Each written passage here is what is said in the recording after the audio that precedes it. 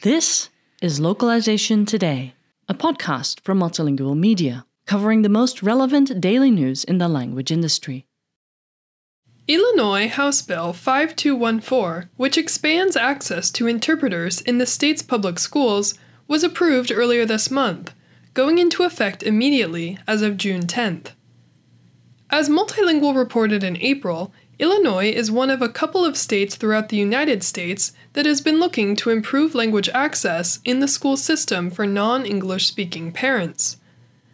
Prior to the approval of House Bill 5214, the state's public school system only required the presence of an interpreter if a non-English speaking or deaf parent was attending a meeting for the development of an individualized education program for their child.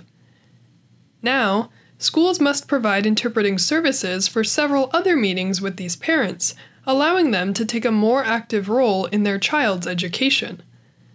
The law expands coverage to include Section 504 meetings, which focus on developing special accommodations for disabled students, conflict mediation sessions, and multidisciplinary conferences.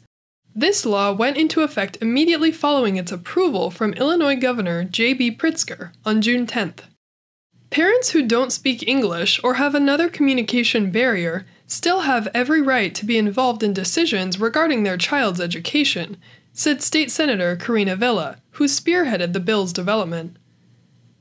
By expanding the availability of interpreters in situations where those decisions are being made, we ensure that all parents feel comfortable and able to participate.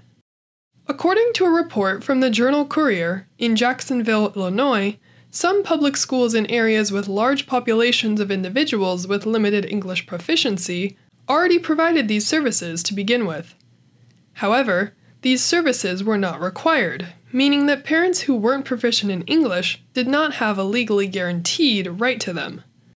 It comes down to an issue of equity and accessibility when communication barriers keep parents from participating in these vital discussions regarding their own children, Villa said. I'm pleased to see more barriers being broken down for families across Illinois. This article was written by Andrew Warner and was originally published on multilingual.com on June 28, 2022. Thank you for listening to Localization Today.